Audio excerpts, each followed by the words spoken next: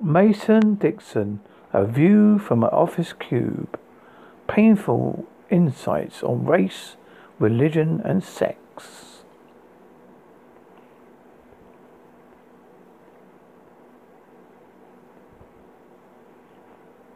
This book is to my late wife, Tantia, and to the three major religions I still growing.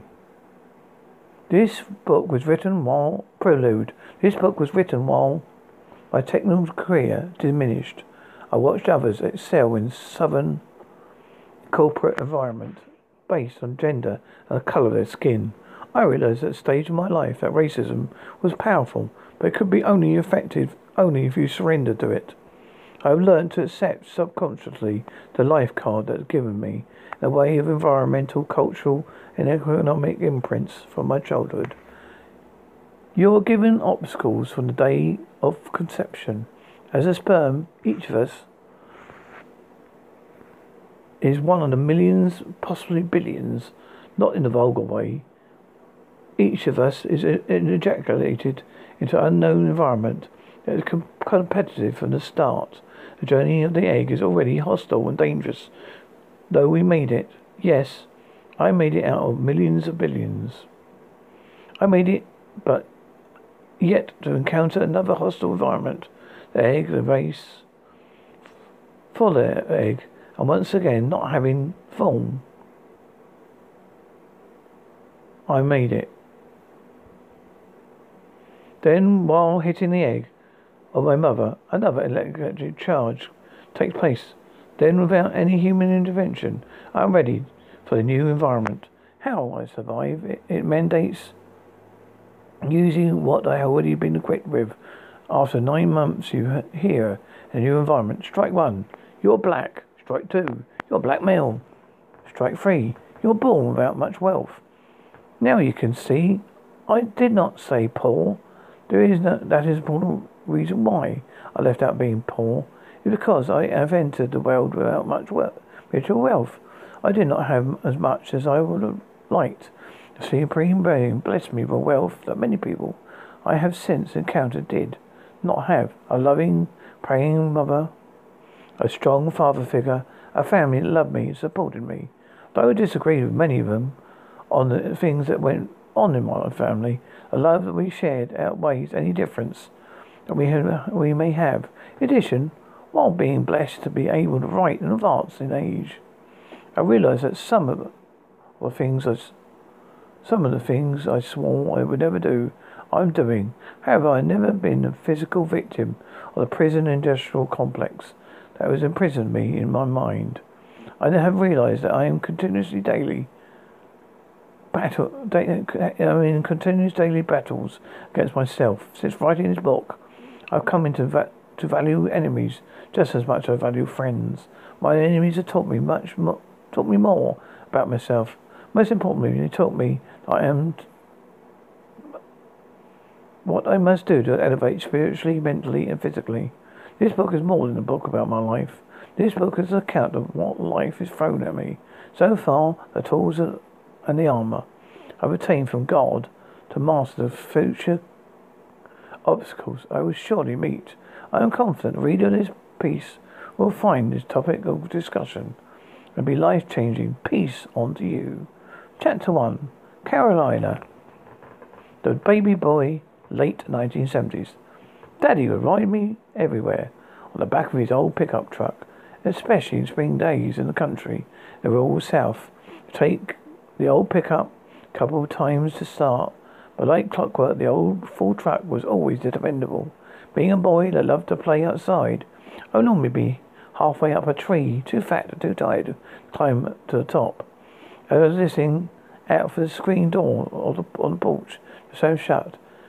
He would call out my name. Doogie, come on, boy. I would already be halfway down the old tree.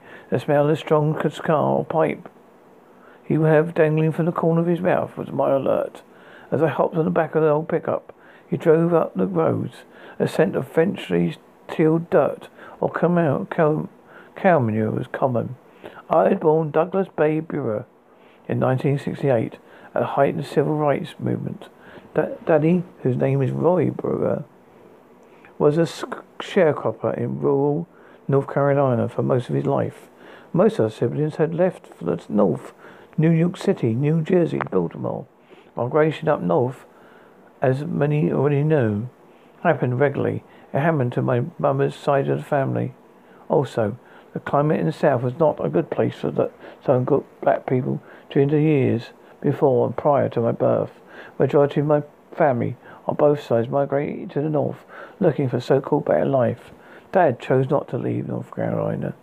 His decision puzzled me, as I saw through the eyes of a child how good and happy my uncles and aunts were up north. As a child, like most young boys, I was very curious about many things. When I was not eating everything put before me, I always running some sort of odd or random questions by my parents, primarily running a boatload of them to Daddy.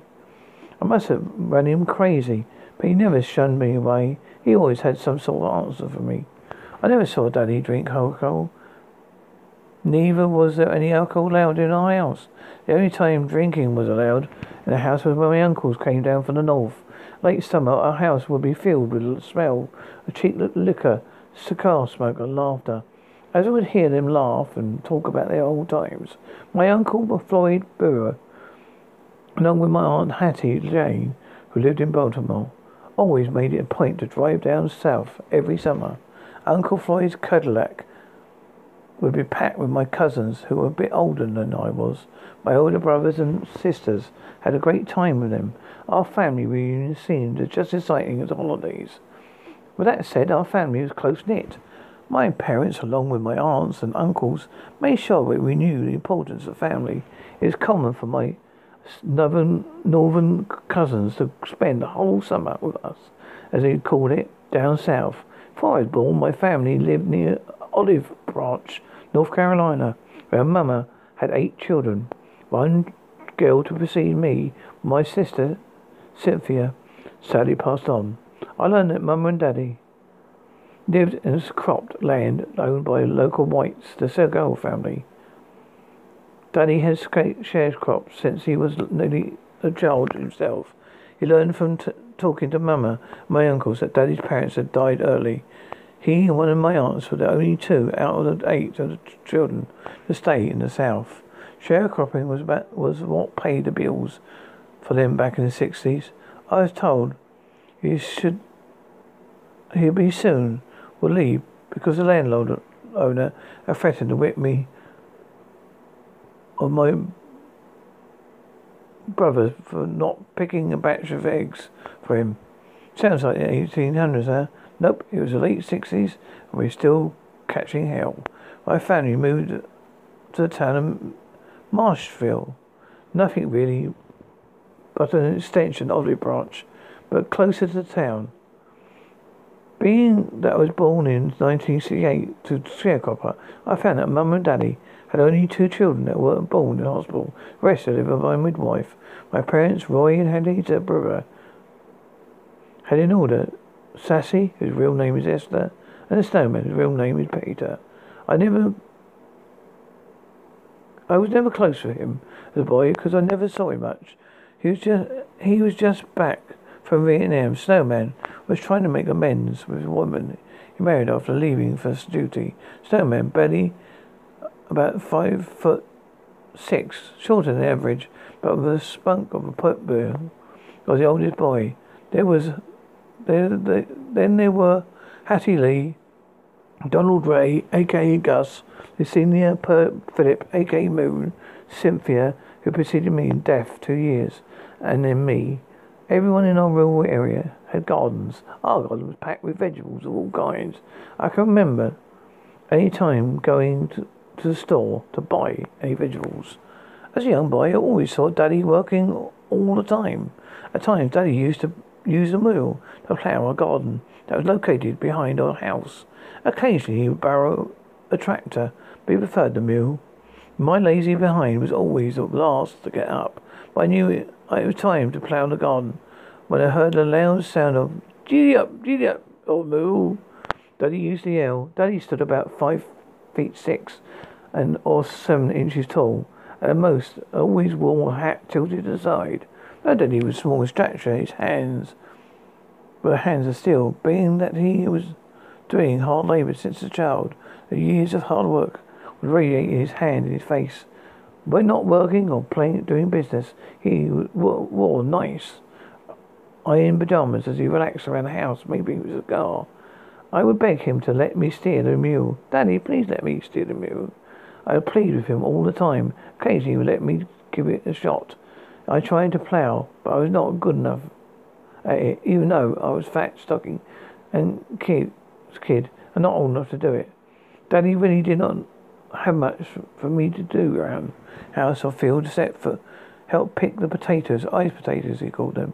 Sometimes he would have me pull and shuck around coal or fetch stuff from the family garden or smokehouse. He bade me a lot. When Daddy was working a job at the local factory, I would sit at the end of the dirt road. I did this almost every day, and when Mum allowed me to, I would sit and watch cars to go by, waiting for one of his buddies to drop him off. I was eager to get my piece of the sandwich he always had saved me for lunch, and Mama had made him. He and I would walk towards the house. I would nibble on a piece of sandwich and ask all sorts of questions. He would do his best to answer anything I threw at him, but at times he'd give me looks as if he wanted me to shut up. I was really glad to see him, just to see his stern face and little grin he gave me as we walked up the old dusty road with the smell of the factory on his shirt, his hat tilted on the side, his big lunchbox in one hand, the other resting on my hand. I knew he was tired, but found time to talk to me. Daddy looked over the older than Mama did, and she was not some of his age was due to work overload. He seemed to be never rest. He was not at work, he was in the garden or looking after the livestock, or helping out friends of his. Mama would always intervene, saying, Doogie, Daddy is tired and he needs some rest. Leave him alone for a minute, boy.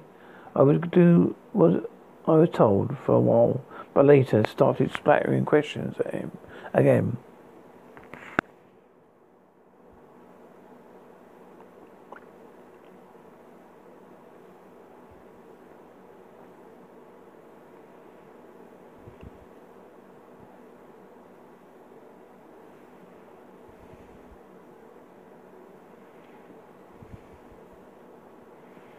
This is a Holsworthy podcast show, and I have been reading from the book by Mason Dixon, A View from an Office Cube, Painful Insights on Race, Religion and Sex, available on Amazon.com for the price of $9.11 for Kindle or $18.95 for paperback.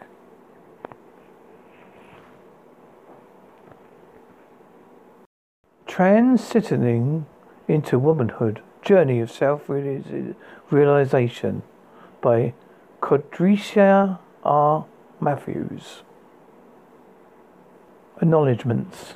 I give my praise and thanks to my Heavenly Father for placing such a huge dream in my heart. Even when I was less than worthy of being His messenger, He continued to believe in and bless me. I would also like to thank my pal, my daughter in spirit, Charlene Hamlin, soon to be Dr. Hamlin. Your enthusiasm was the fuel that kept me driven through it all.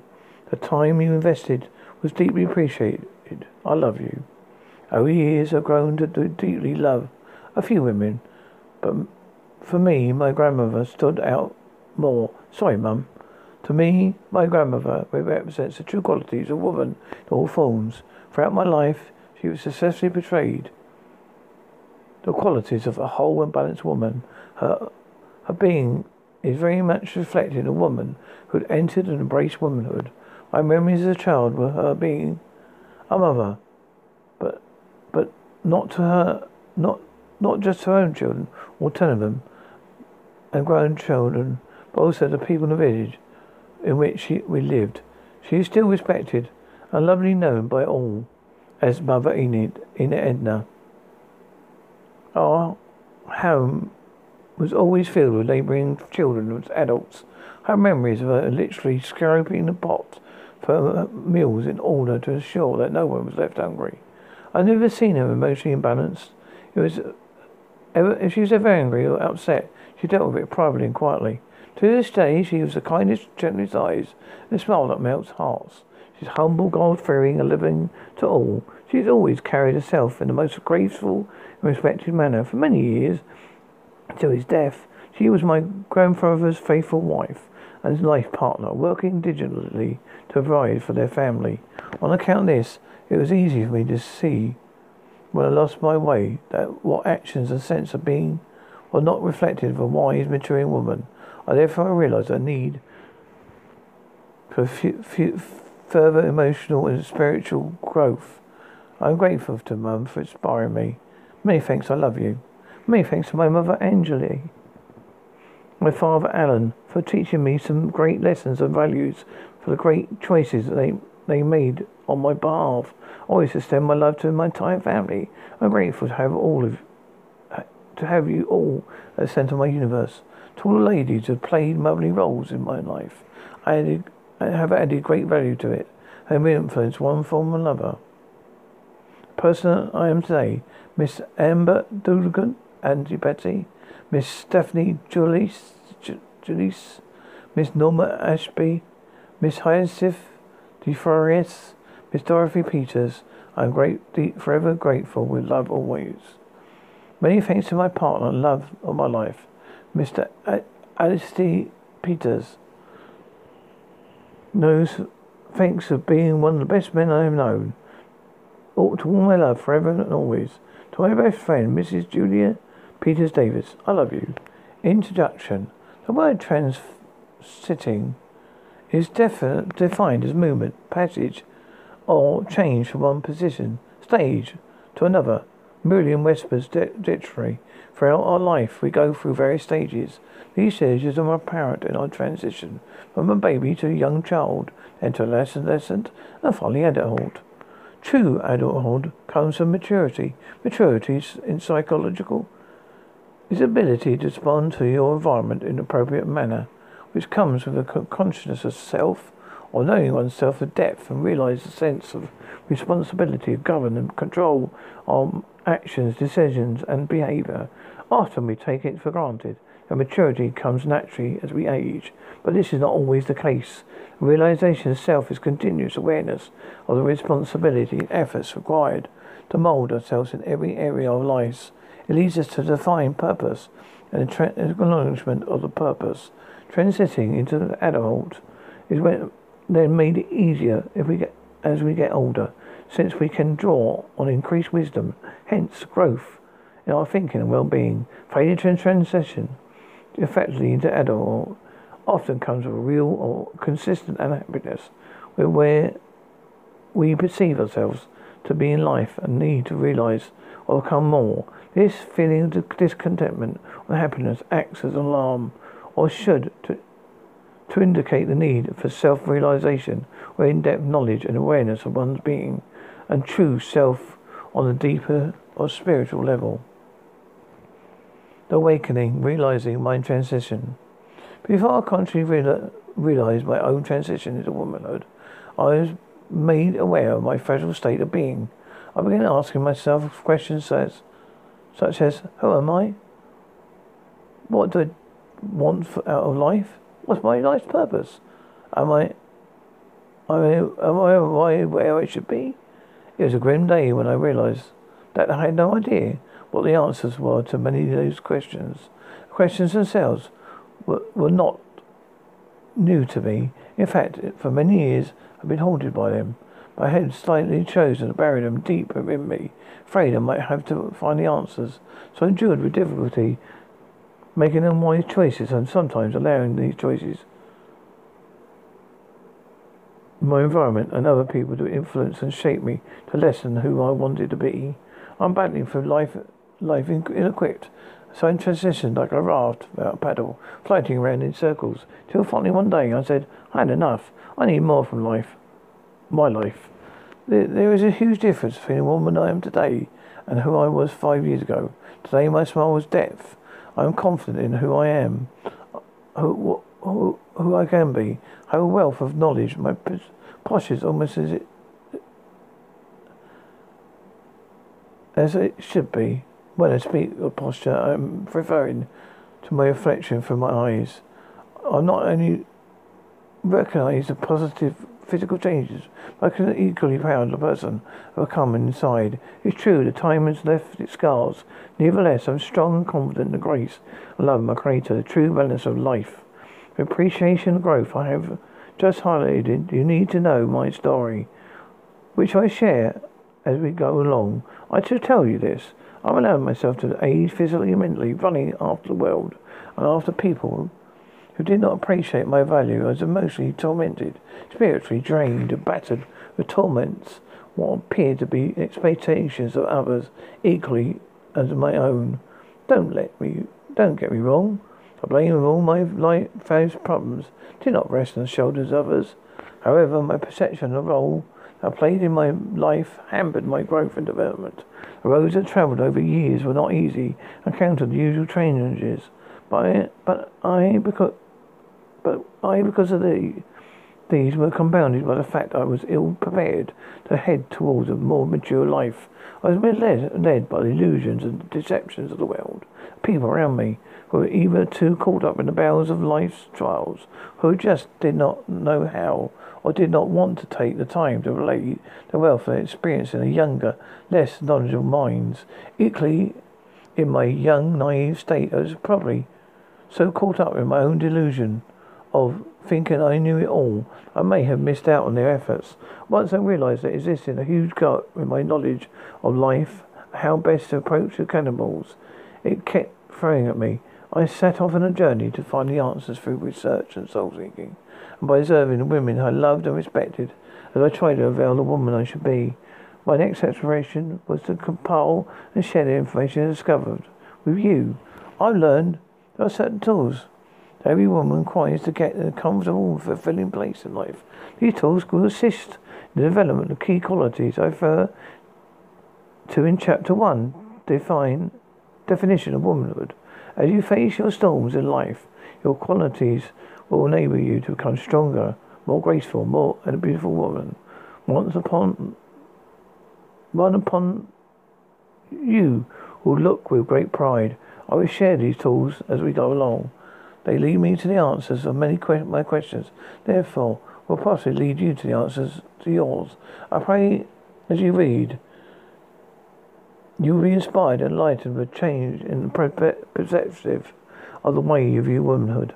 This will help you, the outer and in you, to grow and develop spiritually, emotionally, physically, so that you may become a pillar and source of strength of yourself and others around you. I hope you realize by embracing, accepting, and strengthening that who you are, you can transcend to far more than what meets the eyes, thus realizing your purpose. I pray that your journey will be as fulfilling as the originally intended by the Creator, as you transition to womanhood, being better equipped to handle the many curveballs that life throws. Note, being equipped doesn't mean you will not make mistakes or unwise choices. It simply means your recovery time be shorter, your response will be smarter. You will be less likely to make the same mistakes over and over again, as I and many women continue to do. Nothing of a great significance happens overnight. You may or may not have heard the saying, Rome wasn't built in a day. Rome was considered one of the greatest cities ever built. The same principle applies to our lives. If we want to be the greatest and best we can, we cannot reasonably expect everything to fall in place overnight. It takes time and effort to achieve the best from everything and everyone. The effort is required. It's not just a one-off. It's a learning curve. It involves identifying negative habits and replacing them with positive ones. Process and way forward, being the best you can be in itself is a journey, hopefully lead to a complete whole you. Every journey begins with a single step, ends only if you go to distance. Whatever you will run, ride or fly, must go the distance. Whatever your journey will make sense in the end is entirely dependent on the decisions and choices you make along the way. Chapter 1. The qualities representative of a woman. The word womanhood is defined as a state of quality of being a woman and womanly, and having a complement of qualities thought to be appropriate or representative of a woman. freedictionary.com. As a young girl, I couldn't wait to be a woman. In my mind, this meant being beautiful, wearing makeup, high heels, pretty clothes, having a husband, making babies. This is all that was visible, hence all appeared to be womanhood. I remained none the wiser for a long time. After a few slaps and kicks from life, I finally woke up to the fact it is much more than being a woman than appears on the surface, as highlighted in the definition above so accurately. There are certain qualities that are representative or appropriate to those who enter womanhood. I have also discovered, based on my encounters, the reading of the Bible is a great source of knowledge and guidance in my life. Therefore, I seek first-hand the words of wisdom, its inputs. I often pray for divine revelations about things I need to know, and the critical life lessons that are necessary for me to learn to get through life with ease. When you seek the truth, it's often best you seek it yourself by going to the original source. The cost, as they say, can be very high. One day I was browsing this book of Proverbs 31.10-31 and came across what I consider to be the most profound and in-depth description of a woman who's entered in womanhood. I realized what I seek to be, I have seen in my grandmother, is what the Bible deems a virtuous woman. Who and what is a virtuous woman? According to Proverbs 31, you will find a virtuous woman, for her price is far above rubles. The heart of a woman, a husband, safely trusts in her. She works willingly with her hands. She is like a merchant ship. She brings the food from afar. She considers a field and buys it. With fruits of her hands, she plants a vineyard. She looks well to the way of her household, eats not the bread of idleness. She stretches her hands to the poor. Yea, she reaches forth her hands to the needy. Strength and honor her clothing, in her tongue, and law kindness. Her children rise up and call her blessed.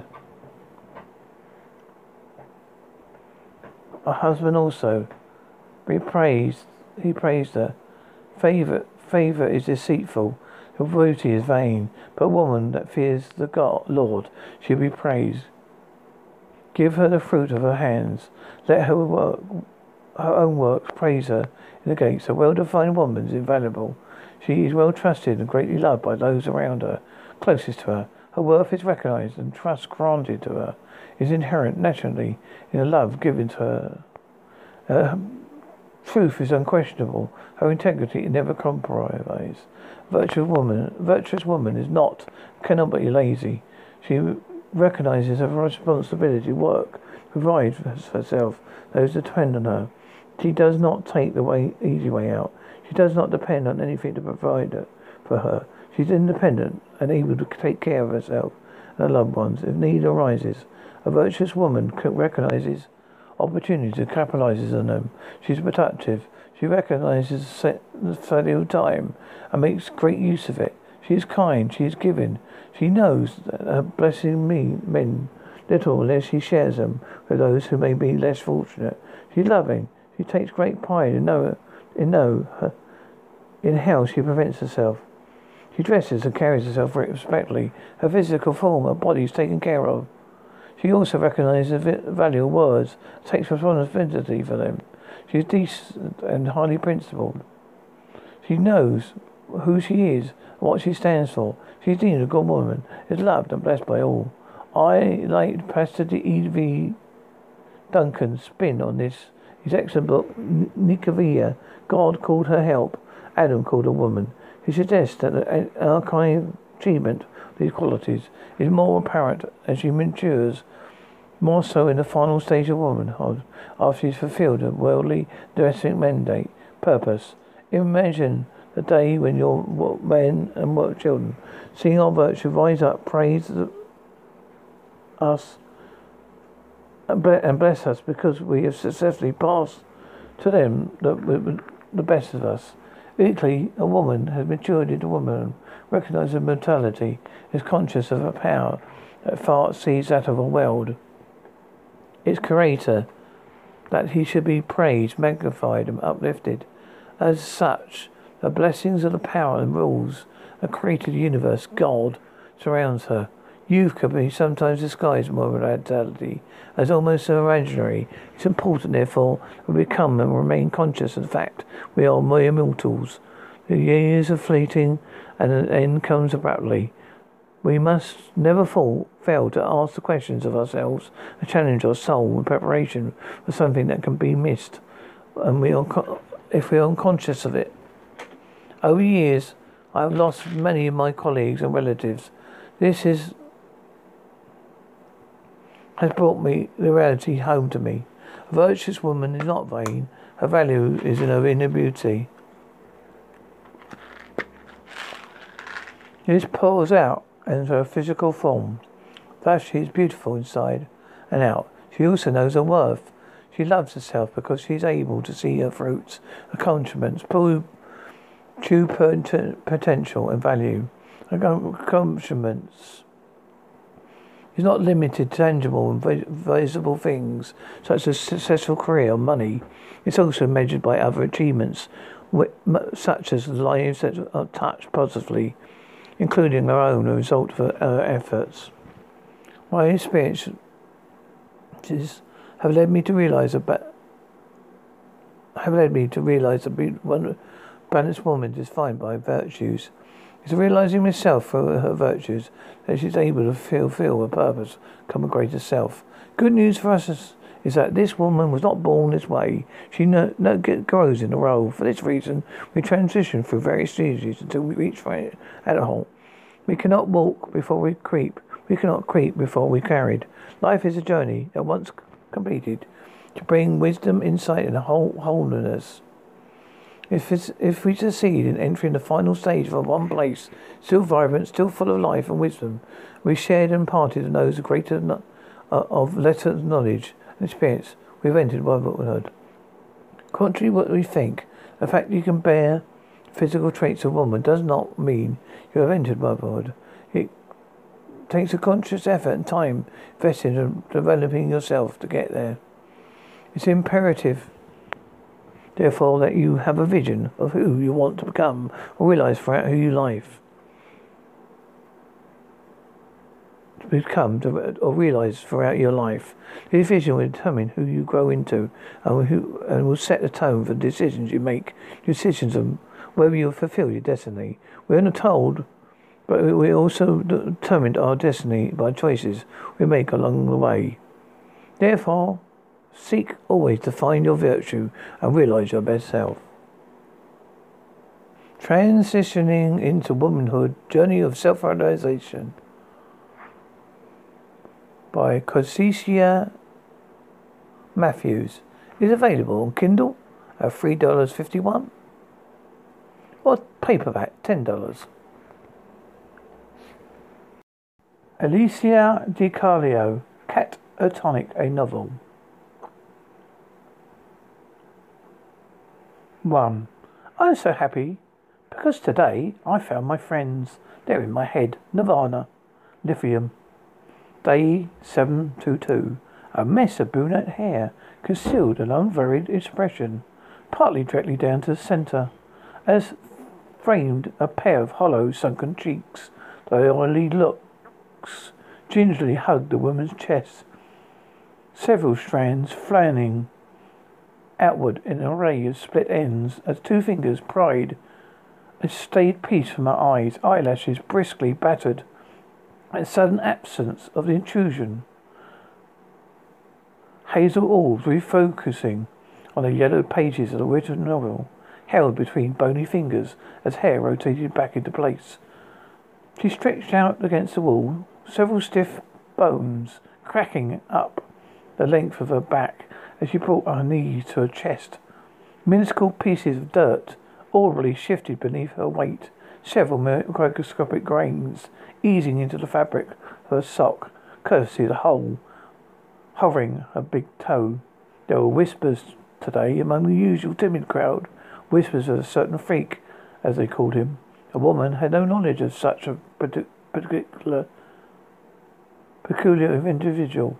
Although television was non-existent within these walls, word of the outside world travelled fast, courtesy of some loud-mouthed nurses up on level 3. I heard that Switch is coming today.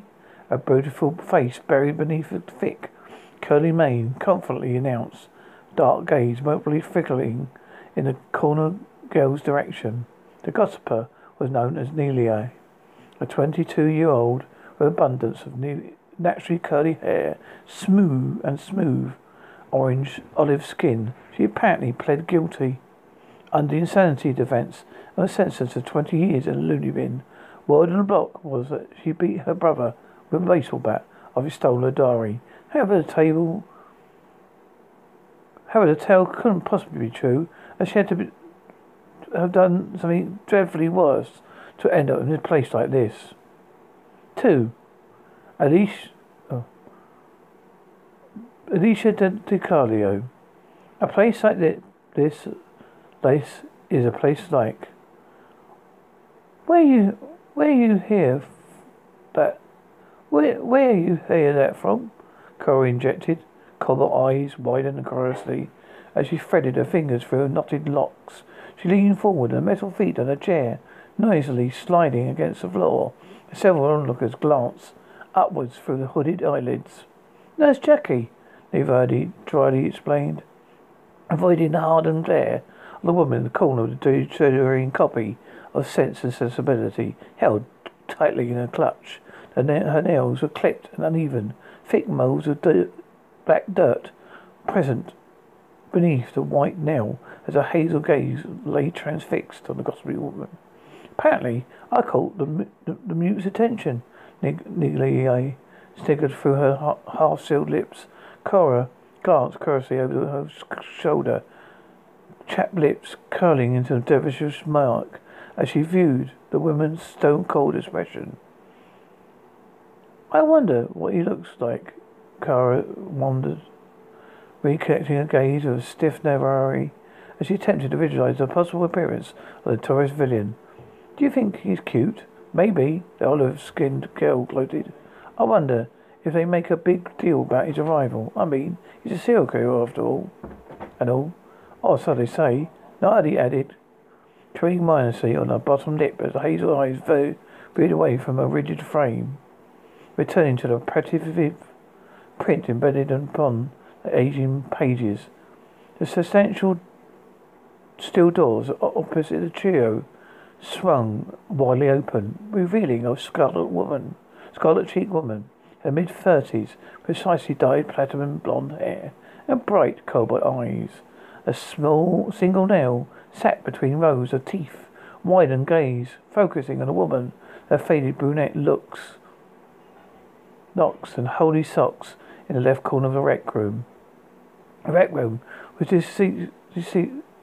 discreetly sized, currently filled with 36 or so slightly calm and sedated individuals, all of whom were given 4 hours of socialization time in his very room per day, a decent escape from the confinement of the concrete cells.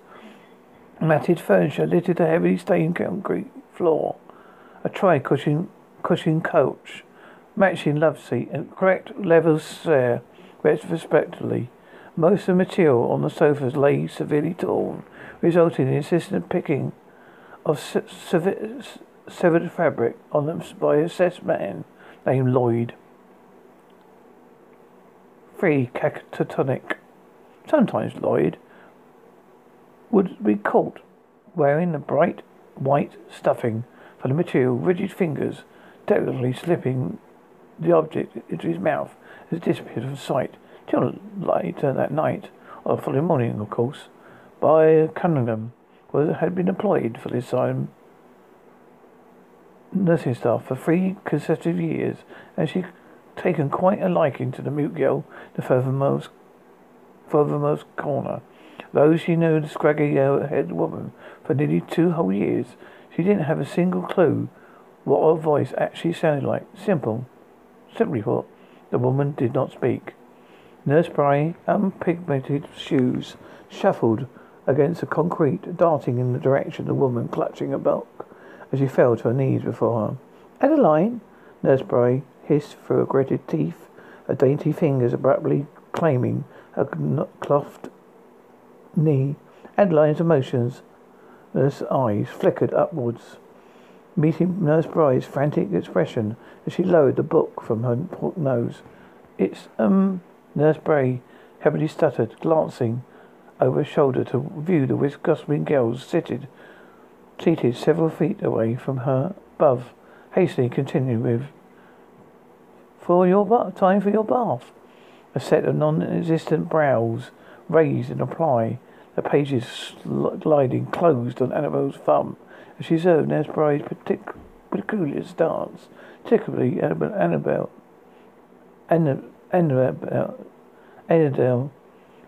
did not receive her bath until after supper, at the very time that Nellie, Cora and Jasmine received theirs. Is it an early bath?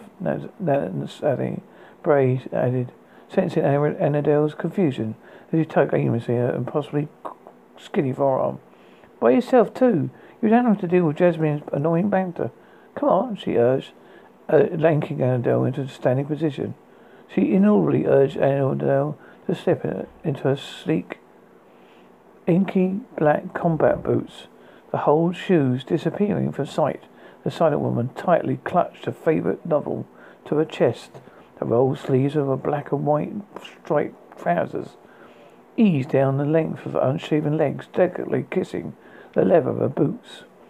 She took Nurse Bray's hand in hers and headed in the direction of his hefty steel doors. Nellie and Cora's eyes contorted into tight slits at the sight of the moat.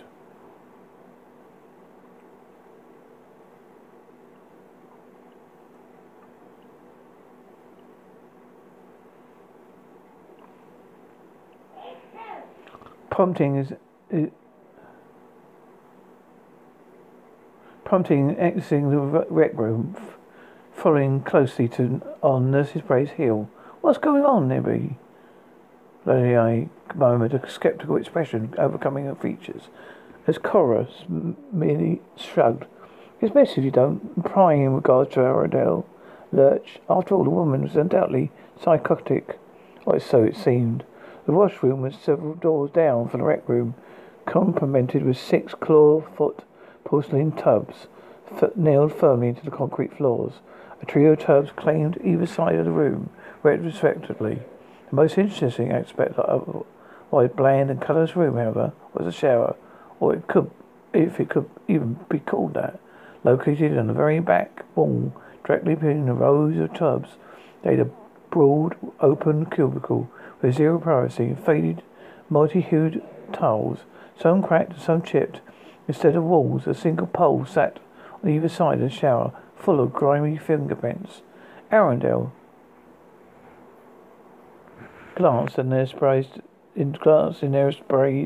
direction. Pouted bottom lip tugged tightly between the teeth as Bray motioned the direction to the tub nearest the shower on the right side, her fingers lacing around Annabelle's large top as she mentioned for her to remove it. Why am I the only one taking a bath? A perplexed expression overcame Adele's slow features. Droopy eyes settling upon the vacant tub as she tugged the striped jumpsuit top from her torso. She hadn't worn a bra today. That wasn't necessarily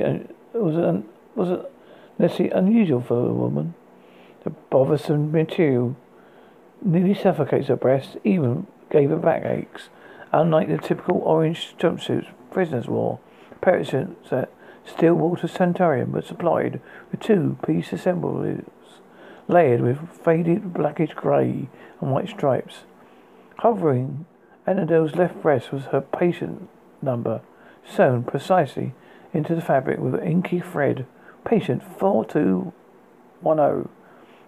Arundel, Nurse Bray urged, trembling fingers lacing around the decorative metal taps at the water on as he emerged from the facet. You need to hurry up and get in the tub, sweetie. I think you're bringing in someone for a cleansing. Oh, that's why she brought me here. Arundel nodded, lips curling in a smirk as she shuffled out of her clothing, discarding them in a heap along with her unlaced boots and the warm bulk of the foot of the half-full tub. Just as the silent woman settled into the lukewarm water, a bountiful vest concealed by the deeply filled basin and an influx of slamming doors and loud shouts suddenly emerged. Nurse Brave let out an considerable squeak, falling to her knees behind the tub as she squeezed a bit too much shampoo into her palm. Her pulse quickened beneath her ribcage, thumping quickly into her throat as the commotion increased. Arundel's gaze lay glued upon the broad open doorway, brows cocked in curiosity as Nurse Spray's fingers threaded into her tangled locks, bashes and soap in her skull. She let out a muted sigh of relief at the feel. The woman actually adored bath time, peculiar maybe, inappropriate, and completely morbid way, reminded her of bath time as a child. Only these baths were given when present others, males and females intermixed. At Stillwater, nothing was private. Piece of shit, a firm voice announced, slightly muffled by the concrete walls as a distinct sonnet of heavy-footed steps appeared. Nurse Bray's nails unintentionally dug into the thick skin of Arundel's scalp, prompting a petite squeak to emerge from the shy woman's mouth as Bray spluttered a series of apologies immediately following. The woman's heart was beating so rapidly she feared she might burst out of her chest. Suddenly, 5 so-called armed men entered the premises, failing to even glance at Bray in Arundel's direction as he urged their prey into the cleansing chamber. Nurse Bray oddly gulped, her thick, erratic breaths showering about his neck as the goosebumps instinctively arose at a mixture of situation and sensation. Her stooping wet hands emerged from the basin, fingers curling from the circular sides of the tub as she agonizingly squeezed. 2 men ushered a strange individual into a nearly vacant room, a lanky figure with wide, broad shoulders that lay hunched as he walked unkempt. Chestnut-hued curls concealed his vision, several ringlets clinging to the sweat present in his glistening neck. The guard spat obscenities in his direction. His sunken expression was pale and oily, deep, dark bags cloaking the supple skin beneath his drooping eyes, as a gruesome deformity cloaked half his complexion. The man, however, remained deathly silent towards the guards' heated insults. Nurse Bray continued to mindlessly massage the shampoo into Adele's saucy hair. Utterly transfixed at the scene, he intently observed the man in red, who was currently being led in the direction of the shower. Arundel's painfully gulped, eyelids squeezing shut as she quickly reminisced on the first day at Stillwater, her experience in the shower. The crimson, swollen welts of her arms and legs took 15 days to eventually dissipate. A strange man was dressed in abundance of black and white. A nice pair of inky pinstripe slacks claimed his legs, complemented by a crimson-hued dress shirt, accessorized by a frown provision of miscellaneous designs. The wrinkled sleeves lay dowly rolled at the elbows, thick fabric contorted uneven folds as the material loosely clung to his skin. A sleek black tie claimed his neck that was currently entangled between the fingers of a considerably pissed-off guard as he hastily tore it off.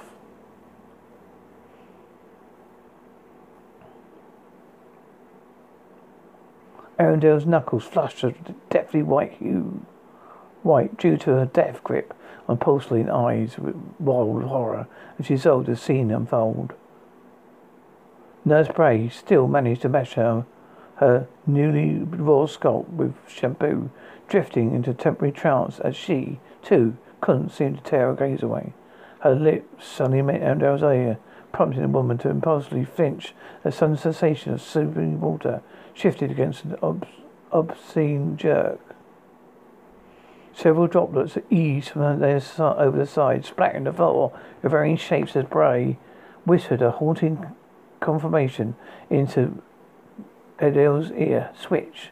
An immediate shiver overcame the rigid woman's every limb as her eyes remained unblinking as she carefully studied the man in red as the guards forcefully thrust him into position. Shallow breaths emerged from an anxious Adele as the guards aggressively switched his arms in the direction of the scuffed silver holes, latching one end to a pair of cuffs around the hole, whereas the other half claimed the man's scarlet tainted wrist. By the looks of it, the guards had applied the cuffs extremely tight, as clear indents appeared over the flesh. Adele winced at the sight, hazel gaze flickering in the direction of her wrist as she squeezed the porcelain between clammy fingers. The man switched apparently, laced his crimson-riddled fingers around the cold poles. The distinct soreness of the metal cuffs clinging against the surface sent violent shivers down the length of Adele's spine as her physically twitched. Nurse Bray realized her blatant reactions, similar shivers.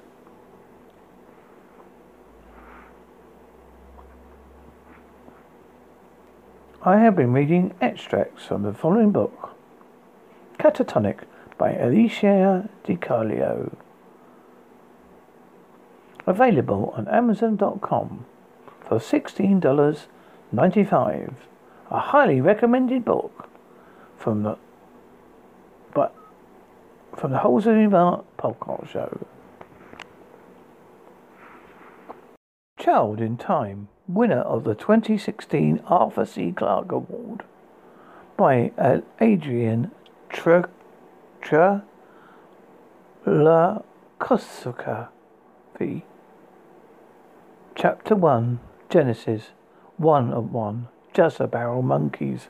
There were no windows in the brine tooth facility. Rotation meant that the outside was always down, underfoot, out of mind.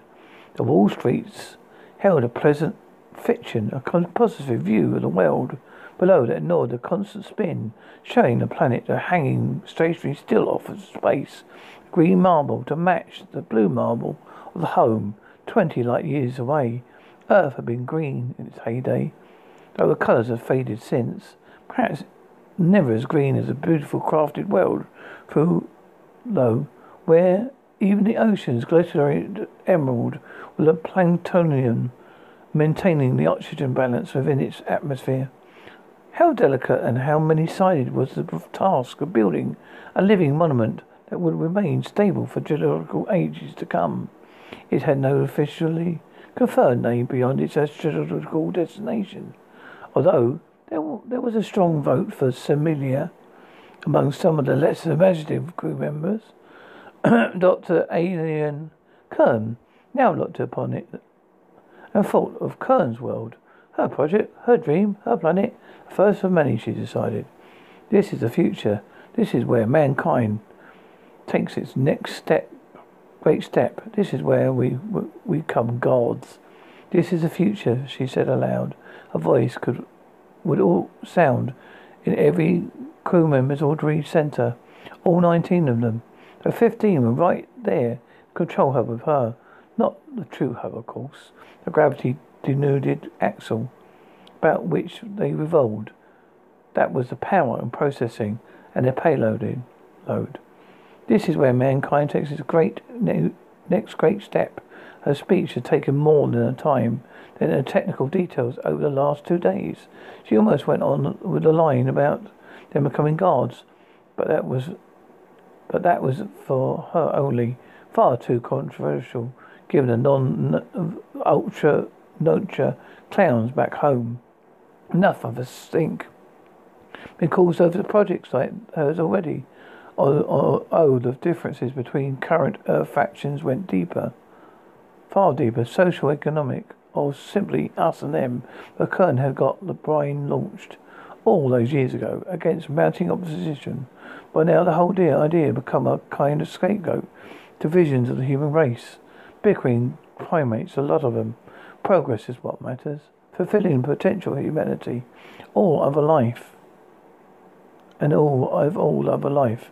She'd always been one of the fierce opponents to growing conservationist backlash, most keenly exemplified by the non-ultra nature terrorists. If they had their way, we'd end up back in the caves, back in the trees. The whole point of civilization is to exceed the limits of nature. You tedious little primates. We stand on each other's shoulders, of course, the proper line. That of the accepted scientific community was on the shoulders of giants. She had not got to where she was by bowing the knee to the past generations. Midgets, lots of midgets, she thought, and then she calmly keep back the appalling giggle on the shoulders of monkeys. As they fought from her, one's wall screen and the mind's eye hubs displayed as schematics of brine too, for all of them. She wanted to direct their attention, lead them along, and with her towards the proper application of their triumph. There, the needle of the central core, encircled by the ring of life and science, was the torus-shaped world. And at one end of the core was the unholy bulge of the century pod, soon to be cast adrift to become the universal loneliness and longest research post. The opposite of the needle sported a barrel. A flask contains monkeys and the future respectively. Particularly, I'd like to thank the engineering teams under Doctors Fernan and Midi for their tireless work in formatting. And she also said Kernswell without meaning to. Our subject planet to provide a safe and nurturing environment for our great project. Fernan and Medi were well on their way back to Earth. Their 15-year work completed. Their 30-year return journey began.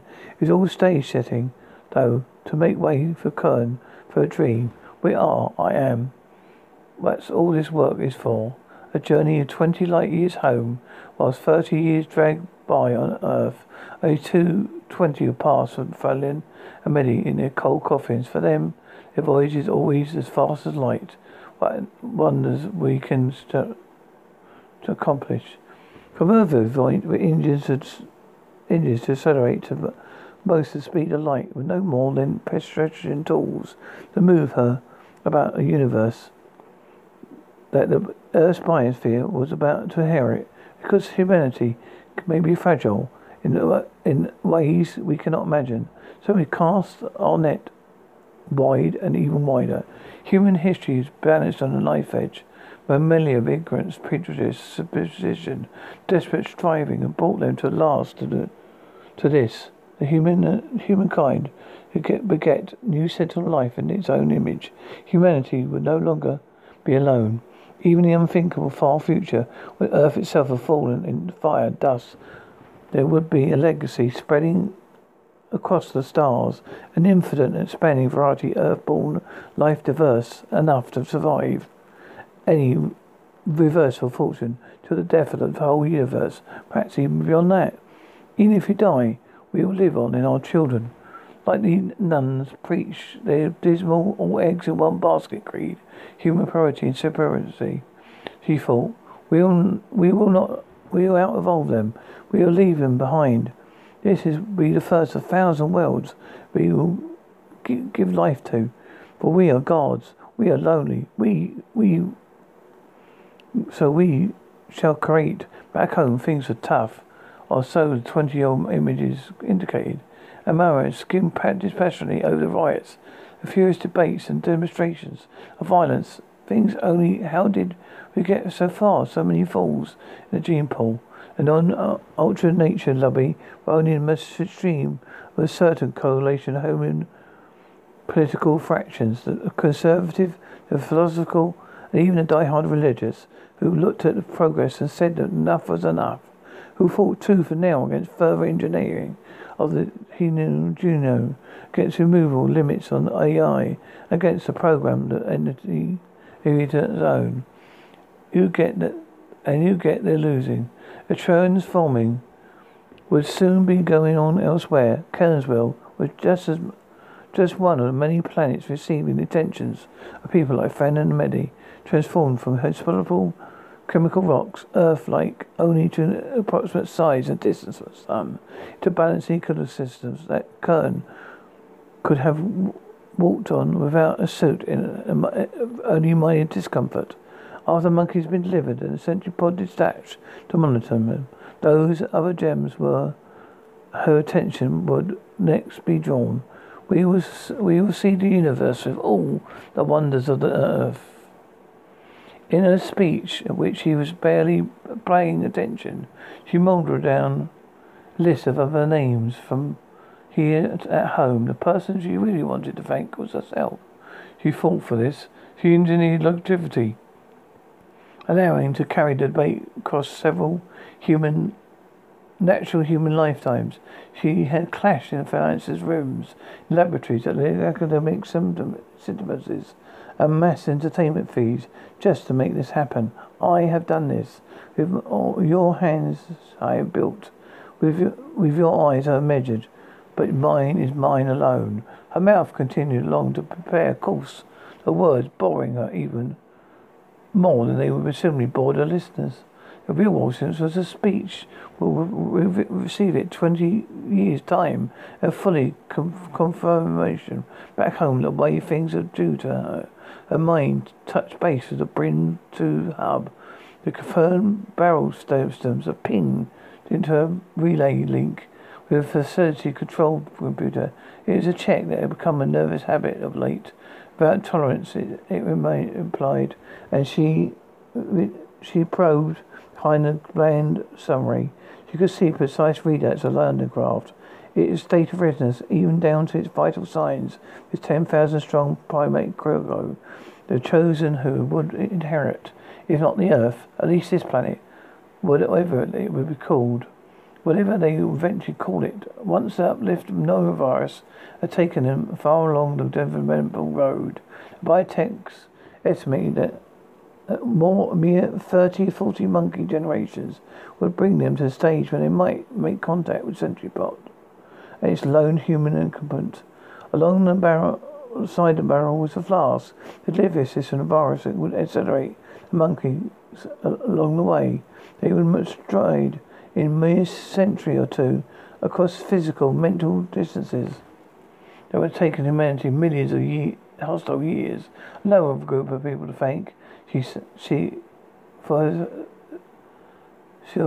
herself was no biotech specialist. She has seen specs and speculations through its expert system and examined the theory and surmised it in terms that she, mere polymath genius, would understand. The virus was clearly an impressive piece of work. As far as she could grasp, it infected individuals that would produce offspring mutilated in a number of useful ways: greater brain size and complexity, greater body size to accommodate it, more flexible behavioral paths, swifter learning. The virus would be would even recognize the presence of infection in other individuals of the same species, as to promote selecting breeding, the best of the best, giving birth to even better.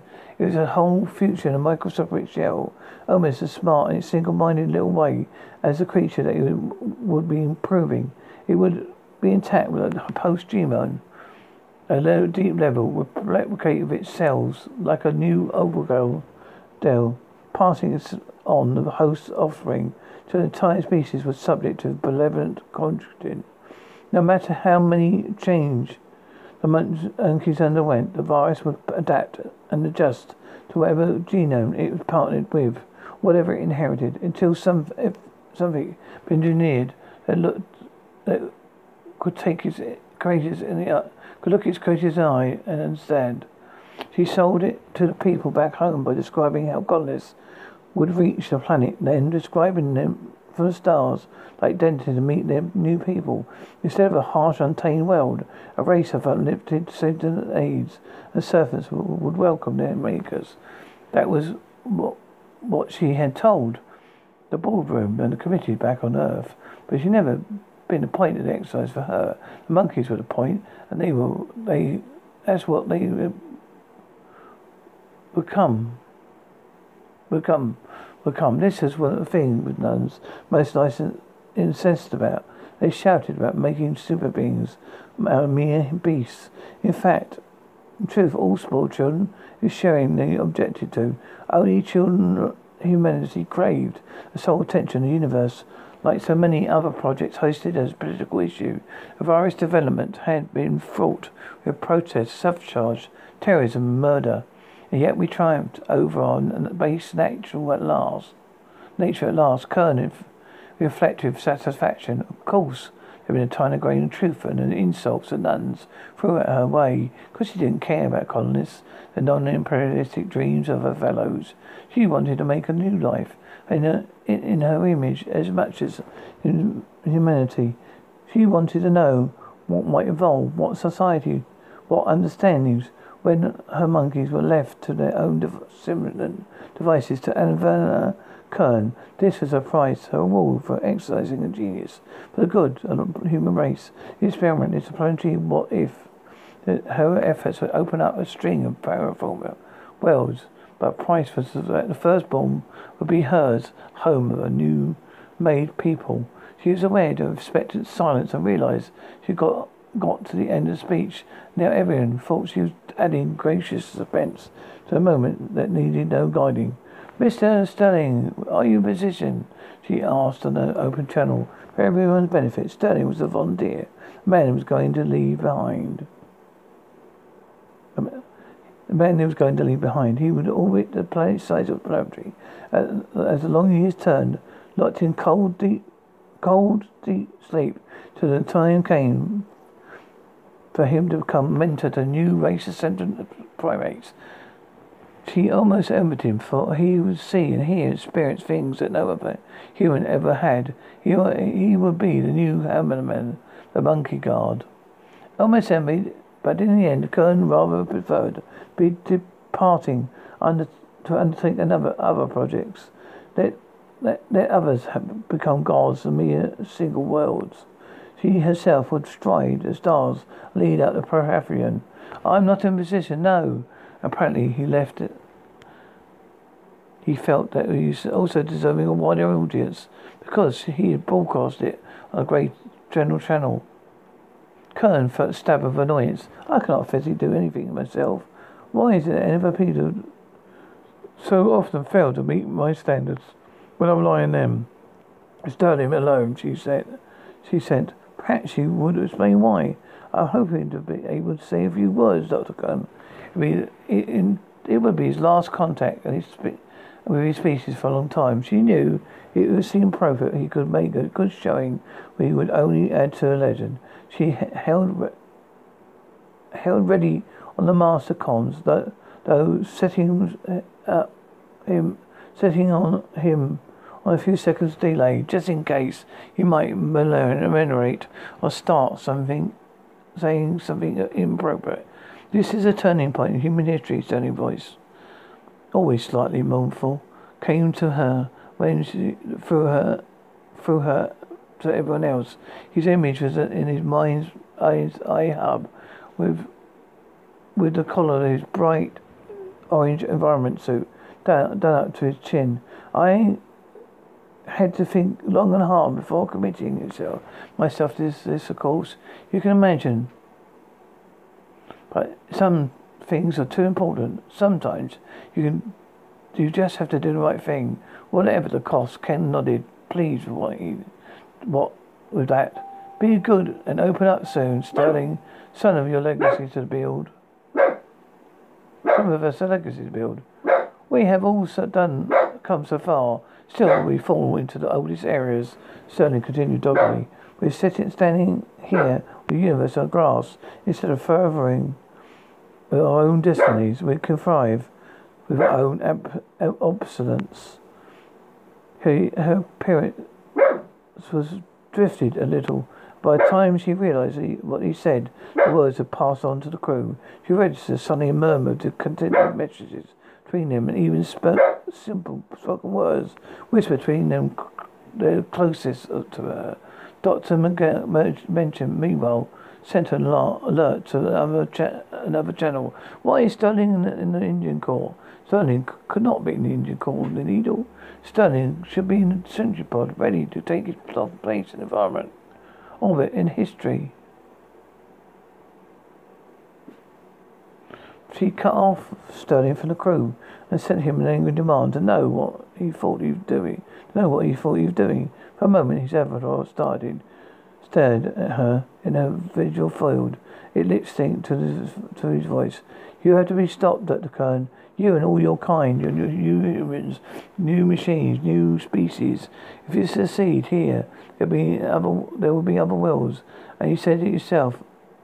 I know that you're transforming them even now. Its day ends here. Now ultraviolet, ultra no greater than nature. We wasted vital moments of potential discussion, but resulted in personal abuse until he spoke again. I'll cut off, Doctor. Do the same to me, if you wish. But for me now, I'm going to speak, and you don't get to interrupt me. She's trying to override him, hunting through the computer control systems to find out what he had done, but he locked her out ignorantly and selectively. The whole area of felicity systems that just did not appear in her mental schematic when she quizzed the computer about them. He refused to acknowledge her existence. None of them was mission critical. Not the barrel, not the flask, not even the sentry pod. Therefore, none were in the systems. She'd been obsessed checking it every day. Not mission critical, perhaps, but facility critical. He's disabled to react to self, these McKinnon reported. What's going on? Why is he in the engine core at all? Alarm, but not outright panic, which was a good finger in the air for the mood of the crew all around. He's in the engine room core because his death be instant and total, therefore probably painless. Kern surmised. She is already moving up to the surprise of the others. She was heading up, climbing into the access shaft that led to a slender central pylon station, heading along from the outer floor that remained down only so long as he was close to it. Climbing out of the superior gravity well towards the long needle that lay all round.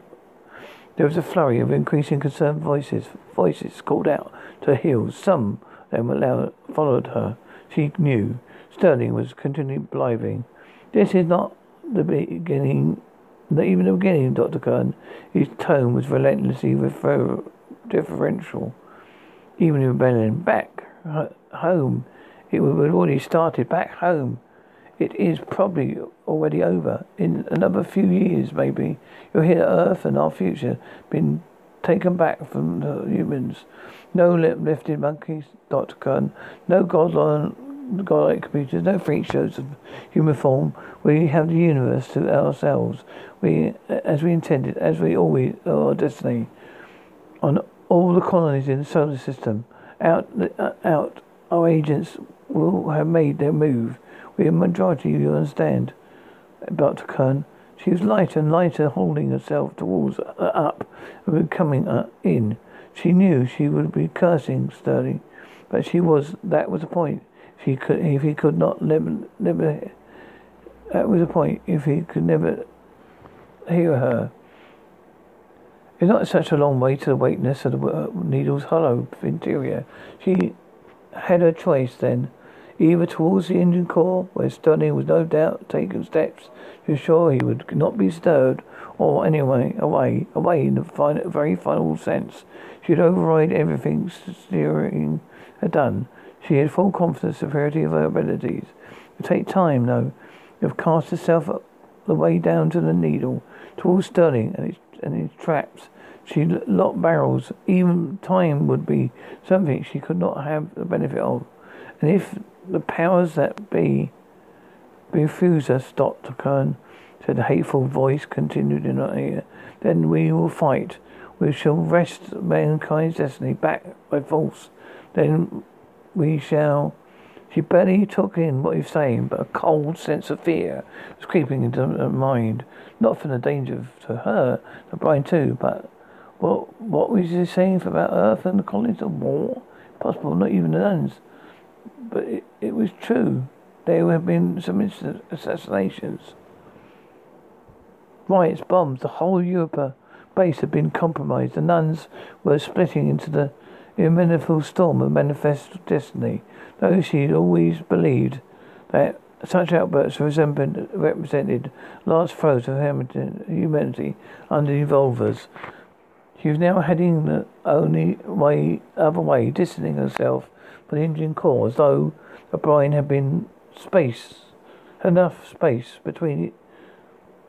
within it for her to escape the coming blast. She was utterly rational, however. She knew exactly what was coming. Ahead of her was a circular portal to a sentry pod. Only seeing as she did realize the same part of her mind, the part she always relied on, its finesse and other complex conjugations, had already fully understood the current situation. Discern the most slim but possible way out. This was where Sterling was supposed to do. This was the slow boat to the future that he, Sane's timeline, would have been piloting. Now she ordered the door to open, relieved to discover this is one piece of equipment was actually his particular business, seemed to have remained free of meddling. The first explosion came for which she thought was the last one. Her brain cracked and lurched around her, but the engine core remained stable, as it evidenced by the fact that she herself had not been disintegrated. She turned back into the wild wind and whirl of frantic messaging between crew. Sterling had rigged the escape pods.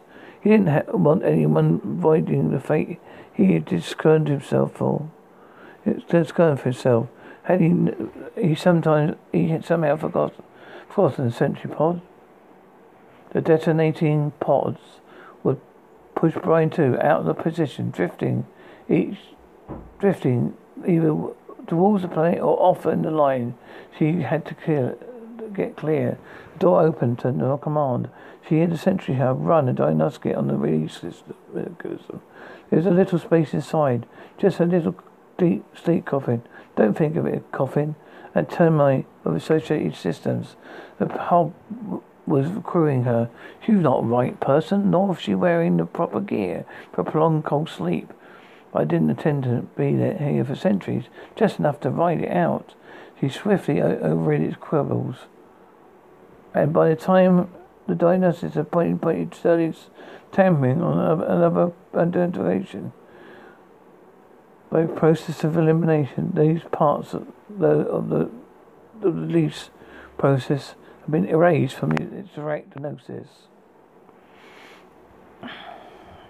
Sounds from the outside suggested the best course of action was order the doors closed, then lock the systems so that nobody outside could intrude on her. She climbed in the dark, cold sleep tank. Around the time the banging started, those others of the crew had come to the same realization as her, but slightly later. She blocked out their messaging. She blocked out Sterling too, who was obviously not going to tell her anything useful now. It's better if she didn't have to share her head with anyone except the hub control systems. She had no idea how much time she had, how she'd worked with trademark balance of speed and care, and got her to where she was now. Got me leading the brand new facility. Got me here in the sentry pod. What a clever doomed monkey I am. Her muffled banging was more insistent, but the pod only had room for one. A heart that had always been hard, but he found that she had hardened it still. Further, not to think of those whose names and faces, her loyal colleagues, that she and Sterling between them were condemning to an explosive end. Which I myself not escaped, reminded herself, and she had. Then she had it. A work through jury rigged release path. avoided Sterling's ghost system.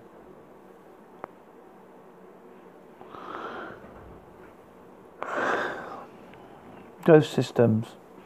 Would it work? She was continued a dry run, nor she had any options, nor any suggestion she suspected any time. Release, she ordered. The hub then shouted down all the different ways it was programmed to ask, are you sure? Until she felt a movement of mechanism around her.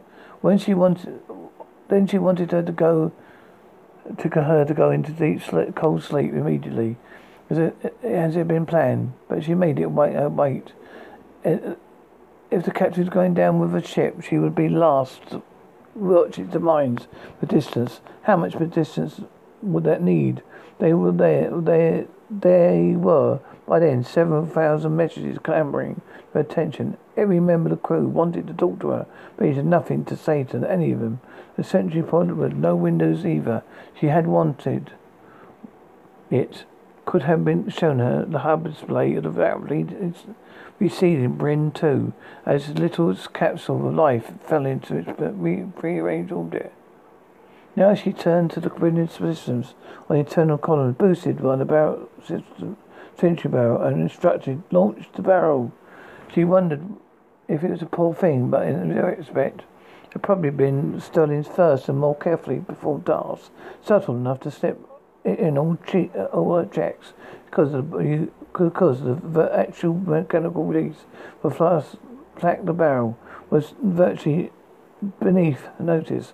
On the shoulders of others, she said she had had to stop to think about those beneath her in the pyramid of achievement, when the lowest of them had to agree to bear her weight, or all of it would come falling down. She saw the flare, not even in mind's eye, but through the brief flower of damage reports from the Bryn 2's computers, as all of her colleagues and facilities and Sterling traitor, all of her work becoming abruptly no more than a rapidly disassociating cloud of fragments of ghost breath of dissipating atmosphere with some unrecognizable organic remains. Current course was stabilized. She had been expecting a great shockwave, but the sentry pod was already far enough away, and the Bryn 2 energy and matter was so minuscule compared to the distances of old, and barely any adjustment was required to ensure the sentry pod remained within its programmed orbit.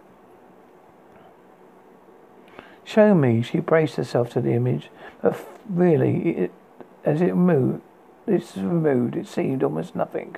A flash, a tiny but burned boat of all her dears and friends. In the final analysis, had been nothing more than a barrel over of old monkeys, after all. But his distance against the vast and heedless background of everything else, it's hard to see why any of it even mattered at all. Distress beacons, she ordered, because they would need to know on Earth what had happened. They had to know. They might come and collect her, wake her, like stupid beauty. After all, she was Dr. Kern. She was the future of the human race, right there. Here, they needed her.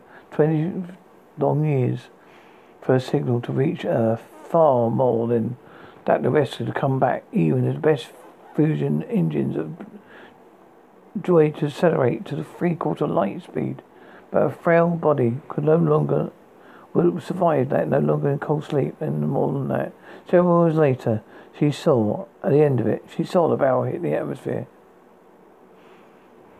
It was not the planned trajectory, the term for configuration of Bryn 2 having sent off a tangent so that it narrowly avoided being held forever in the empty space. Its cargo would not care in a second in the long run. The barrel burned, streaking like a meteor through the atmosphere at the green world.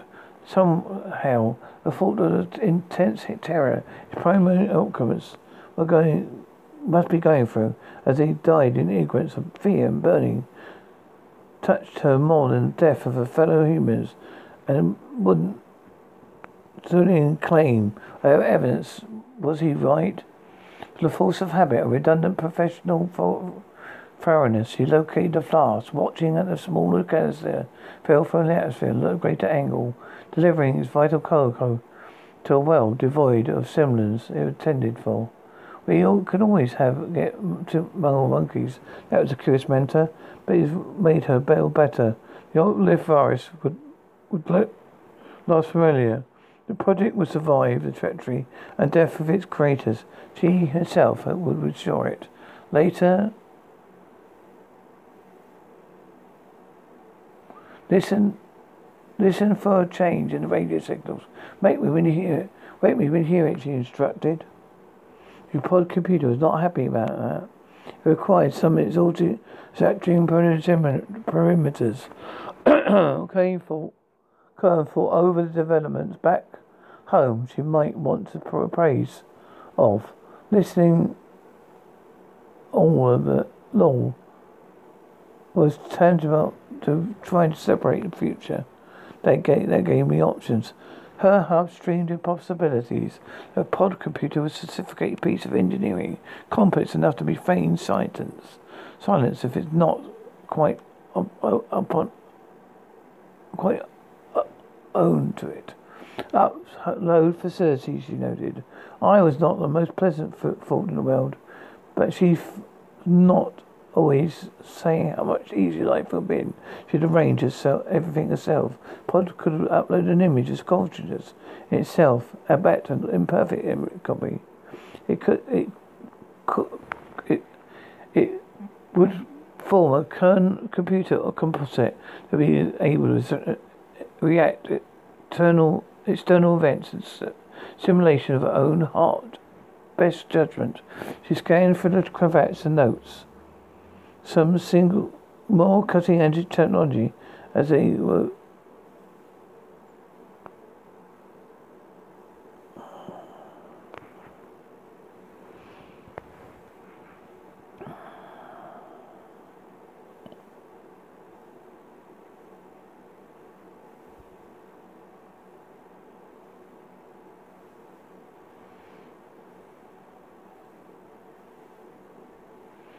upload facility, you noted. I'm not the most pleasant fault in the world.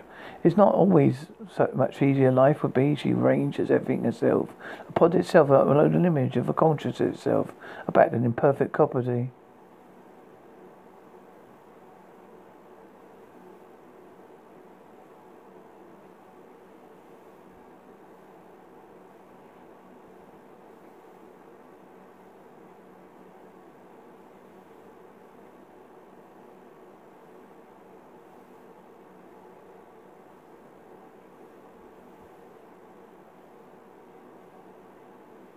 Pod would load an image of a consciousness from itself, back in perfect copy. It would form a kernel computer composite to be able to react to external events in simulation for her best judgments. She scanned through the cravats and notes, more cutting-edge technology that were due to have been pioneered. Over time, it is predicted that AI network will further incorporate that loaded kernel, so that composite would be made finer and finer distinctions. Potentially, the end result would be something smarter, more capable, and some simple sum total of human and machine combined. Do it, she instructed, lying back and waiting the pod to begin, scanning her brain. Just let them be quick with the rescue party.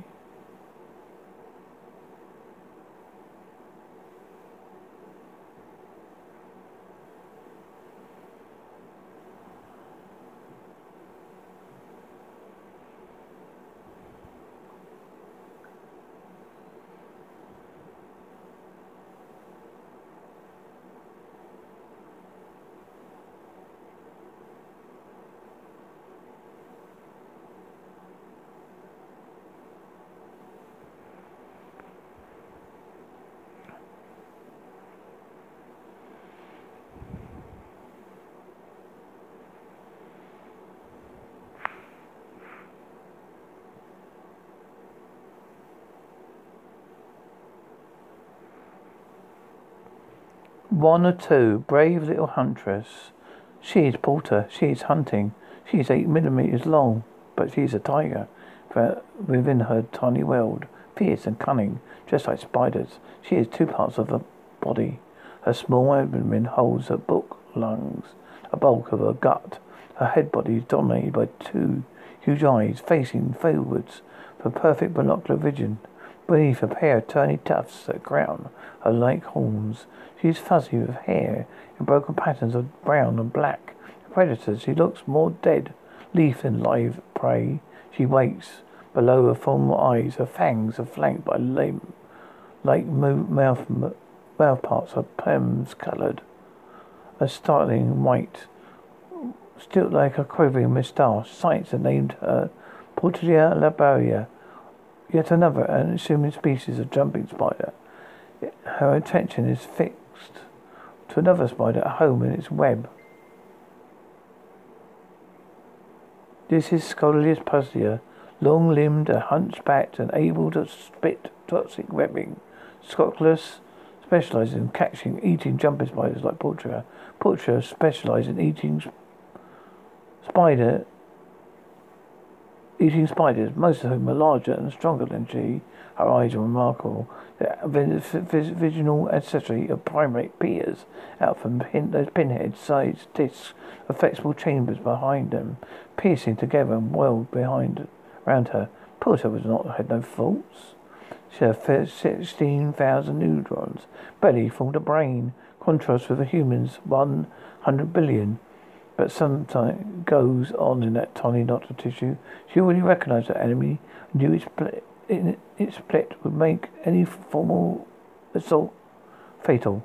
She was playing with the edge of the serpent's web, sending tactical lies to varying shades to see if it can be lured out. The target had twitched once or twice, but it would not be deceived.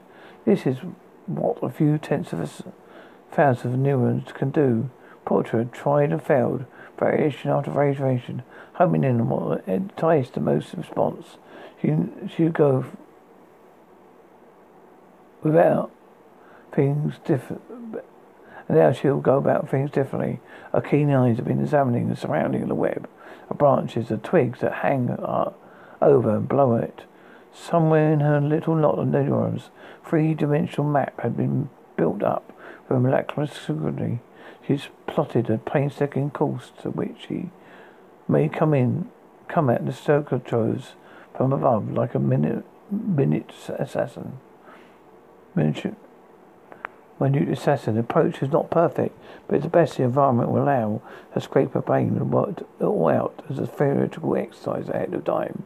A planned approach would take her outside.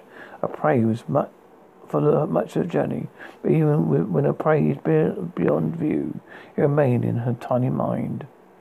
Yet a prey was something other than scrupulous. They would make different tactics. It would experiment until something worked. It usually does. Portia's ancestors have been making those calculations and decisions for millennia. Each generation facility more accomplished because its best hunters are the ones that eat well and lay more eggs. So far, so natural. Portia is just about to get set off on her quest when movement attracts her gaze. Another species arrived, a male. He's been studying the circles, but now his accurate eyes are locked on her. Past individuals of species might have described the little male as safe to lunch in the circles and made plans accordingly, but now something changed. A president male speaks to her. Complex new experience, a crouching figure. Here at the far side of Scripture's webs is not just prey, mate, relevant. It's just an invisible connection strung between them. She does not quite grasp what is something like her.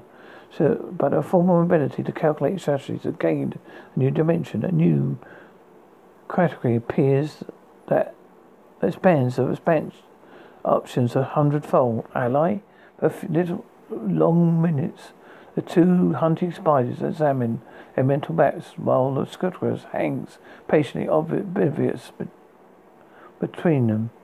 When Portia watches the metal creep around the web's edge like a little, he waits for her to move. She does not.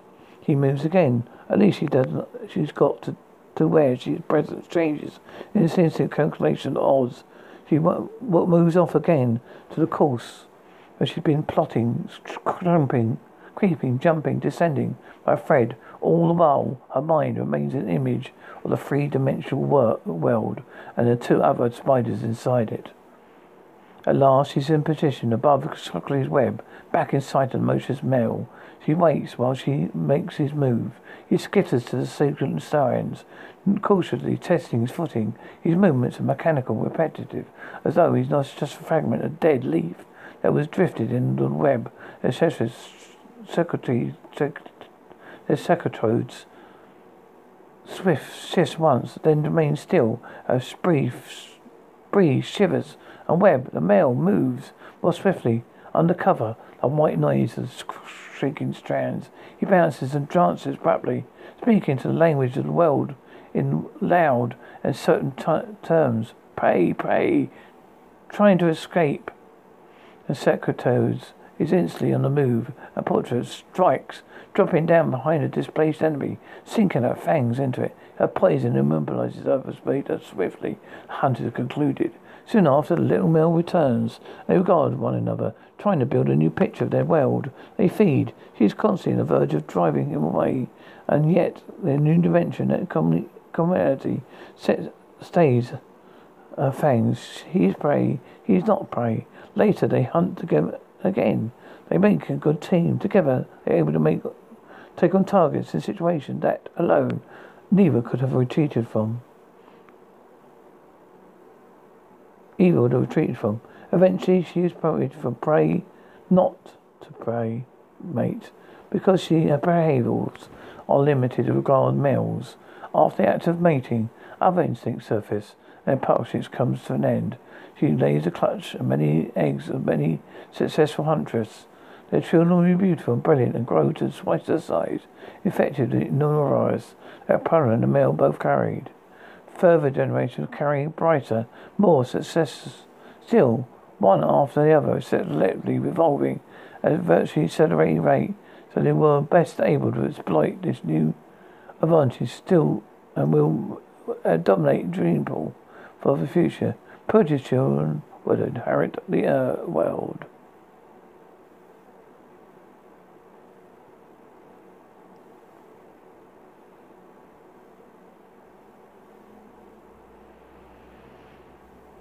One of three. Lights go out. Dr. Aaron Kern awoke a dozen complex feeds of information, none of which helped her restore her memories of what had happened, why she was groggily returning to conscious in a cold sleep unit.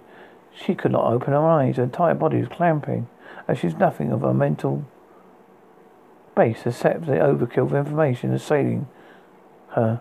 Every system, the centripode clamoring to report. A laser model is managed to extract, feeling queasily, bloated, constipated, overstimulated. All at once, a machinery in the coffin laboured back, bringing her back to something resembling active life. "Good morning, Dr. Kern," said the sentry hub in her soldiery centres. It assumed a woman's voice, strong and assuring. Kern was not reassured. She wanted to ask why she was here in the centripod, why she could feel the answer continuing, just about to hit her, and never quite landing. "Just give me something to get my memories back together," she ordered. "That is not recommended," the hub cautioned her. "If you want me to make any kind of decision, then everything fell back into her mind in pieces. Dams breaking to unleash a flood of horrifying revelation. The brain too was gone. Her colleagues were gone. The monkeys were gone. Everything was lost except for her. She told the hub to wake her up when the radio signals came. She took what was intended to be a great breath in her chest, not worked properly. She just wheezed. About time, she told the hub, for all that statement would be meanness to the computer. Now it was her talking to her, and she instantly felt she could converse with it, though it was human. There has always been a vexing side effect of Elizabeth's model. How much time had elapsed? Earth standard 14 years, 72 days. Doctor, she felt her throat open a little. That can't be. No point telling the computer it can't be wrong. Can't be wrong, and it was right. It wasn't right. It wasn't long enough. Word couldn't have got back to Earth, and rescue ship arrived back at that time. But that hope had set in.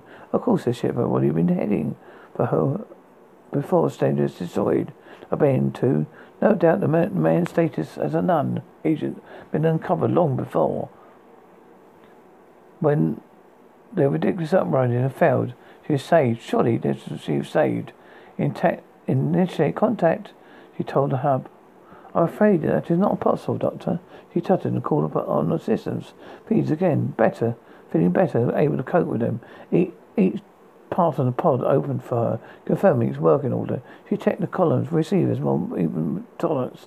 Transmitters were working, sending the stress signal, also performing the primary function, broadcasting a complex set of messages to the planet below. Of course, it had been intended the same day, the same planet would come to cradle a new species that might receive a coding messages. No chance of that now. That is all, her croaky voice infuriated it. Clarify what's the problem. I'm afraid there's nothing to initiate contact with, Doctor. The hub's mode told her politely. Attention and directed to simulation of space surrounding them, planet Century. No ship from Earth. It's plain. There'd been a change in radio signals, Doctor. I reckon we can't have understood as it's significant, I'm afraid. You'll stop saying I'm afraid, she asked angrily. Of course, Doctor. It would be, and it would, she knew. The perfect mannerism that would bar it from speech from the moment on. Since you've entered your cold sleep, I've been monitoring signals from Earth, and, Burke's voice shook a little, staring mentioned the war. Was it being used the war on the hills of that? What Hubbard even know to wake me?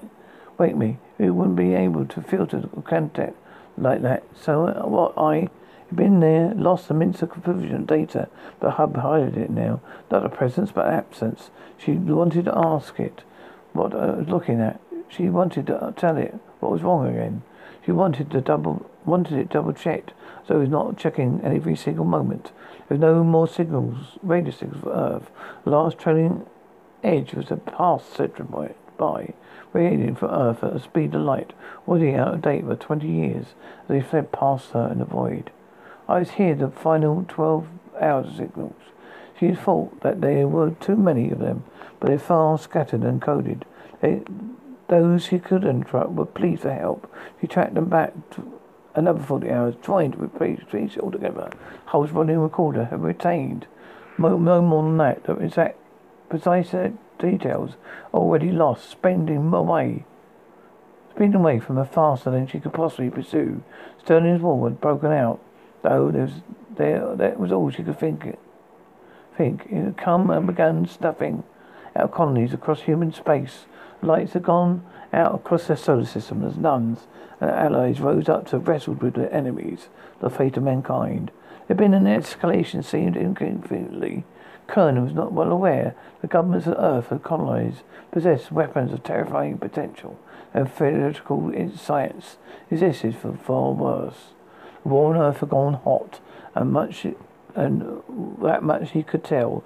Neither side had backed down. Both sides had pushed and pushed, pulling new toys to the box. The beginning of the war was lost her 2.5 day radio window, but she had dreadful suspicion that the entire globe conflict had lasted less than a week. Now, 20 years away, Earth lay silent for 2 decades. Were there people here at all? Had the entire human race been eliminated, save for her?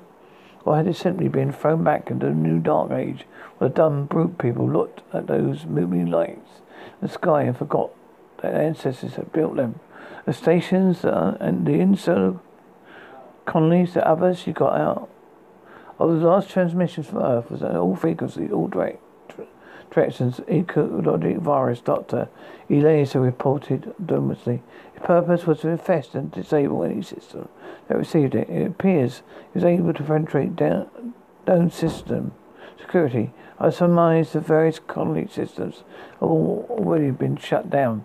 But by what means Edra already felt cold as any human could have. She waited, chilled realization, but there was none. The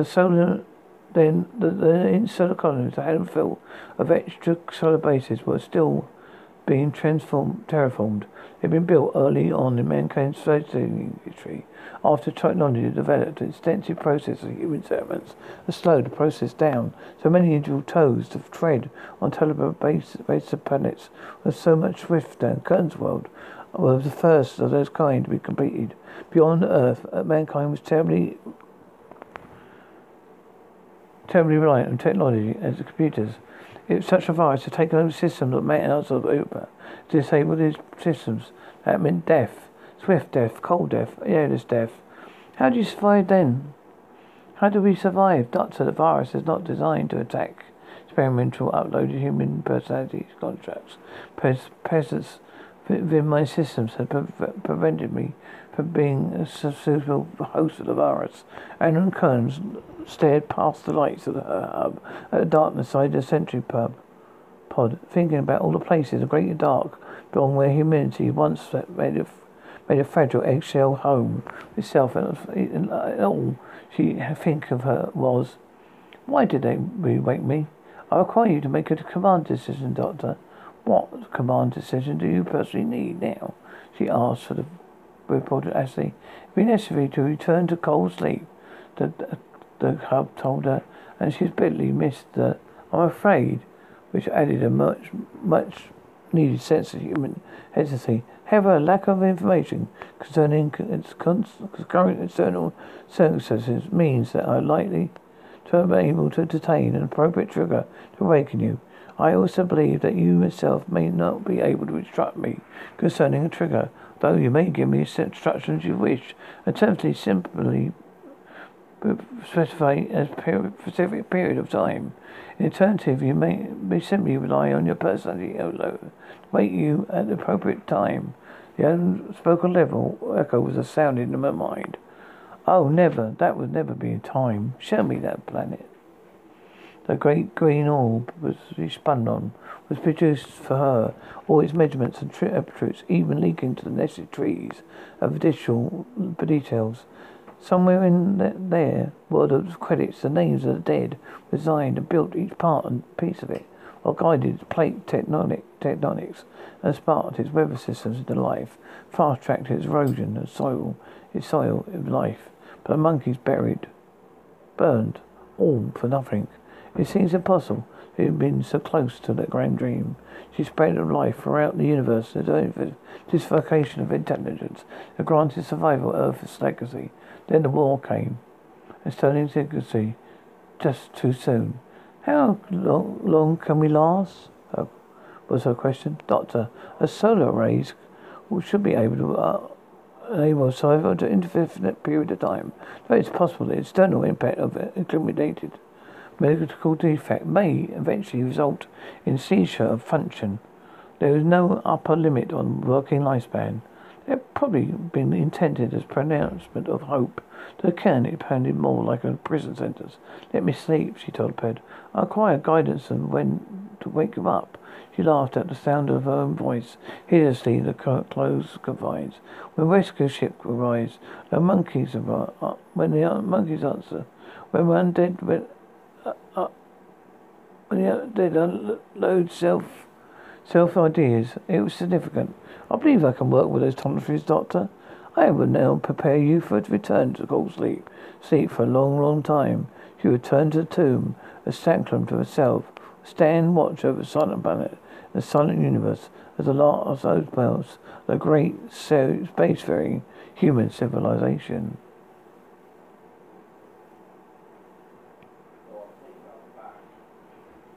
2. Pilgrimage. 2,000 years from home. Mason started awake in nightmare of the claustrophobic, fighting it down almost as quickly as it hit him. Spirits had followed him, allowed him to recognize where he was and why. There's no cause for alarm. But the old monkey instinct still had their moments of glory. Shrinking, trapped in the hells of the mind. Plucky monkeys, freezing cold and closing space his body barely fit into, where he felt like 1,000 needles withdrawing themselves from his grey and nervous skin. The tubes being yanked and more in intimate regions, none of it done with much sense or tender care. Business as usual for the Central Furniture. He would like to think that he really hated Central Chambers, but hadn't exactly an option for any member of the human race right now. For a moment, he thought that this was it. He had been woken up, but not released, to be trapped instead behind the frigid glass, unheard, unnoticed, a vast, empty ship of ice corpses heading over nowhere to deep space. The primal claustrophobia jumped him for a second time. He was already fighting for his life. His hands beat the transparent cover above him when the seal hissed and dimmed unlighted light was replaced with the slow, steady glare of the ship's lamps. His eyes barely flinched. The suspension chamber could hardly have been preparing his body for his waking, long before it designated to spark his mind back to life. Blatantly wondered if anything had gone wrong. There was a limited number of circumstances which he would have been relieved of that. He would hear no alarms, though. A very limited status throughout within the chambers had all been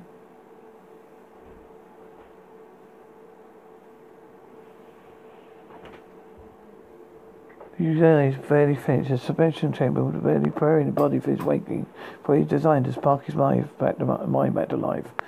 But lately he wondered if there was something gone wrong. A limited number of circumstances which he would have been relieved after all. You hear no alarms, though.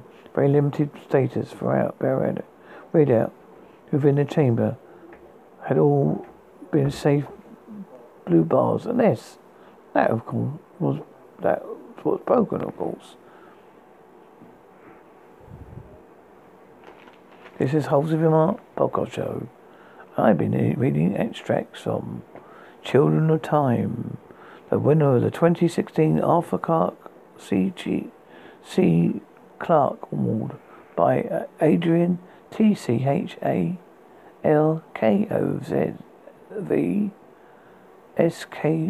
SKY.